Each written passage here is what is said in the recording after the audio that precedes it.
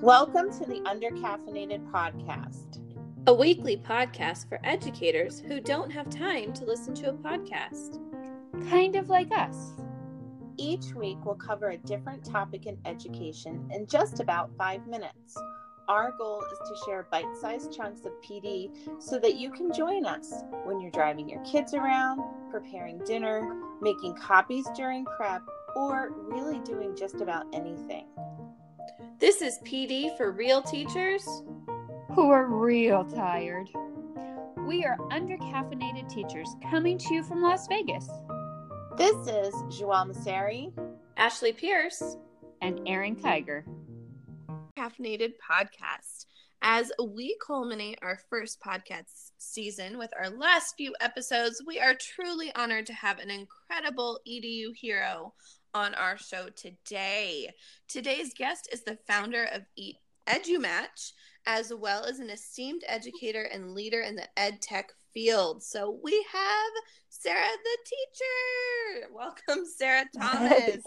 Hey, thank you so much for having me. I'm super honored to be here. And I love listening to your podcast, by the way. I don't miss an episode. Oh my gosh. We are so honored. Yeah. Oh, no, the honor is mine. So I really appreciate y'all having me. Well, thank you so much for being here. So to get us started, tell us a little bit about yourself. Just as we were prepping for this podcast episode, you've done a lot.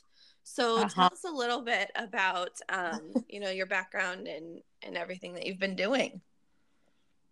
Yeah, totally. So this is my 14th year in education, and it will soon be 15 years. So I'm super excited about hitting that mark.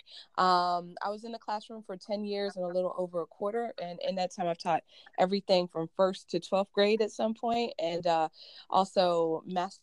I am affiliate faculty in a master's in ed tech program as well. So I guess I kind of jumped over undergrads and I missed kindergarten. Maybe I'll go back for that at some point. But but currently I'm a regional technology coordinator in a large district in Maryland, and also the founder of EduMatch. So that's kind of about me. Wow, that's if you weren't so nice, I'd be a little intimidated, since we just discovered that you and I have been teaching the same amount of time, and I'm like very humbled, like, oh geez, oh no, you are amazing. And I learned so you much are from amazing, you, and I'm just so grateful. And you're so kind to come and join us. So EduMatch, Sarah, is how you and I met so many years ago. So can you tell us just a little bit about it, and like how it got started and how other listeners can get started? Yeah, totally. So EduMatch began on September 26, 2014. So this was a conversation on Voxer between a good friend of mine, Rafrance Davis, and myself. And we were just chatting about education, and we were talking about gamification in math, fantasy points, stuff like that. So I said, hey, what you're saying right now sounds a lot like a conversation I had with my cousin who used to teach math a few weeks ago. And, we both knew this great guy, Chris Aviles, who is a gamification guru. And I was just like, I'm wondering if there's something that will connect people and just introduce them, because there are Twitter chats, there are Voxer groups, but is there something that says, hey, person A, you should really meet person B, and y'all should get together with person C and see what you come up with. And so I looked, I didn't find anything. So I put out a tweet saying what I wanted to do. Minutes later, we got a hit back from a guy in Australia. So I put out information about him, checked back with him at the end of the day. He was just like, this is great. I met so many people. So at that point, I decided to keep it going. I started up a Google form, a website, and as people joined, then they brought their ideas. So that's how we were able to grow in these almost 5 years. So it's just really been a wild ride, and I have not expected any of this to be what it has turned into, but it's all because of the community. That's insane. In a mind-blowing way. That's fantastic. Well, and it also shows that there's like a greater need, right? That people are kind of searching for a greater PLN outside of just their school or even their district. So it's kind of huge. So how does somebody get on, how would somebody sign up to be a part of the EduMatch community? That's a good question. And it's because if this were 5 years ago, I would have like a straight answer for you, but now I don't because it's evolved so much. And there's like multiple points of entry, but I would say the hub for everything is still the EduMatch website at edumatch.org, and from there you can find all of the different offshoots, places to go to connect, and different forms you can fill out, you know, depending on whatever you want to do to collaborate with. So I'm looking at it. You guys are on Voxer, Slack, Instagram, Pinterest, Facebook, Twitter, Google Plus. I mean, you guys are everywhere. Yes, absolutely. And RIP to Google Plus. That's just devastating. I'm just like, oh my gosh. But yeah, we're pretty much everywhere on the major social network sites within the United States, as well as, you know, worldwide. But I'm just kind of using that as my frame of reference because I'm from here and I know, you know, what are the major networks here as opposed to the rest of the world. But we're also on WhatsApp. So awesome. Yeah. Oh.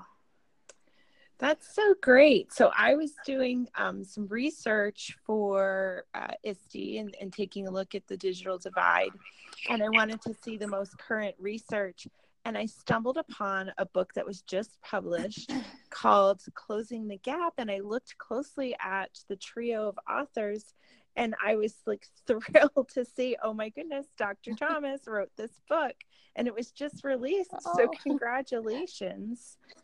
Thank you. I appreciate that. I immediately ordered it. I think it should be here tomorrow. So I'm super excited to read it. What can you tell us about it?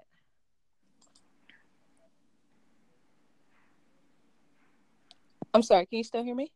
Can you tell us a little bit about the book? Oh, absolutely. So we did a series, like a 2-book series on Closing the Gap. The first one was in higher education and the second one was in K-12. So I just wanted to give a quick shout out to both my co-authors. So Dr. Nicole Howard in California and Regina Schaefer in New Jersey. Just 2 amazing women that I've just had the pleasure and honor to know and collaborate with. And so this one that was just released is Closing the Gap in K-12.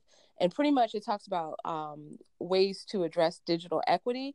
But one thing that we really wanted to focus on in the book is that it goes beyond the devices, right? Because a lot of times when people think about equity, then they're just like, okay, you know, like we got to get a device in each kid's hand. We have to get access to bandwidth, etc. And yes, all these things are true. In addition, there's other things as well. For example, the access to what kind of education are they receiving? Are they being allowed to create, or are they, you know, usually doing drill and kill? That's another thing. And also access to transformational learning opportunities and access to representation and all of these things that that oftentimes go unsaid in conversations of equity. So it's really been an honor to write it. And I just wanted to give a shout out also to Throwback for the higher ed book. That was a lot of fun. We actually had one chapter or a section of a chapter where we had AI write part of it. And full transparency, we said in the book that the AI wrote that section of the book, but it was just crazy just looking at what's on the horizon and all kinds of things. Oh, that's exciting. I truly cannot wait to read it. Definitely, you know, super excited. And that's just something I see in my practice, you know, is that so often technology, you know, is for drill and kill and remediation, you know, when you're working with, you know, Title I kids, and really, you know, it needs to be about critical thinking and creation. So I that's my number one book I'm reading this summer as I, you know, start getting my summer reading together. So thank you. Ew. What a fascinating topic. And so, like Joelle said, so critically important. I'm wondering if Ashley will take the next question. Yes, of course. So, looking at, you know, all these different social media platforms that you are on, that kind of all of us are on, looking at just Voxer and Twitter, which one would you choose to use if you could only use one for the rest of your time in education? Which one would it be? That one, I would have to go with Voxer, quite honestly. For a few different reasons, but I feel like Twitter is great. Like, you can get so much information from Twitter, and that's the place where a lot of people start their connections, and continue them. Like, it's a huge piece to the puzzle. But I would say I personally like Voxer because it's more convenient for me because I'm able to talk. I live in Virginia. I work in Maryland. So driving state to state and having, my Voxer peeps with me on my commute is just amazing. And also, I really like the voice part and how that helps you really get to know people. So that to me is just so clutch. That's awesome. All right. So everybody, our last two guests, Scott and Heidi, hopefully you joined us for their episodes. They shared their top five tips for connecting and growing their PLN. And of course, Sarah is also a master of connections. So we have her top 5 tips. So you're going to want to jump onto the website, check out the show notes to kind of see if any of her top 5 tips resonate with you. And then for anybody else who's listening, if you have some other tips for connecting for newbies or experienced teachers, we all have something to learn. And there's always new and different ways to kind of reach out and grow those PLNs online or in person. If you would share that with us, we would be so grateful. And thank you so much for joining us. And certainly, Sarah, we are truly honored to have you. So thank you. You can follow us on Twitter and Instagram at Undercaffeinated. And we would love to hear from you. So thank you. Thank you, everybody. Thanks so much.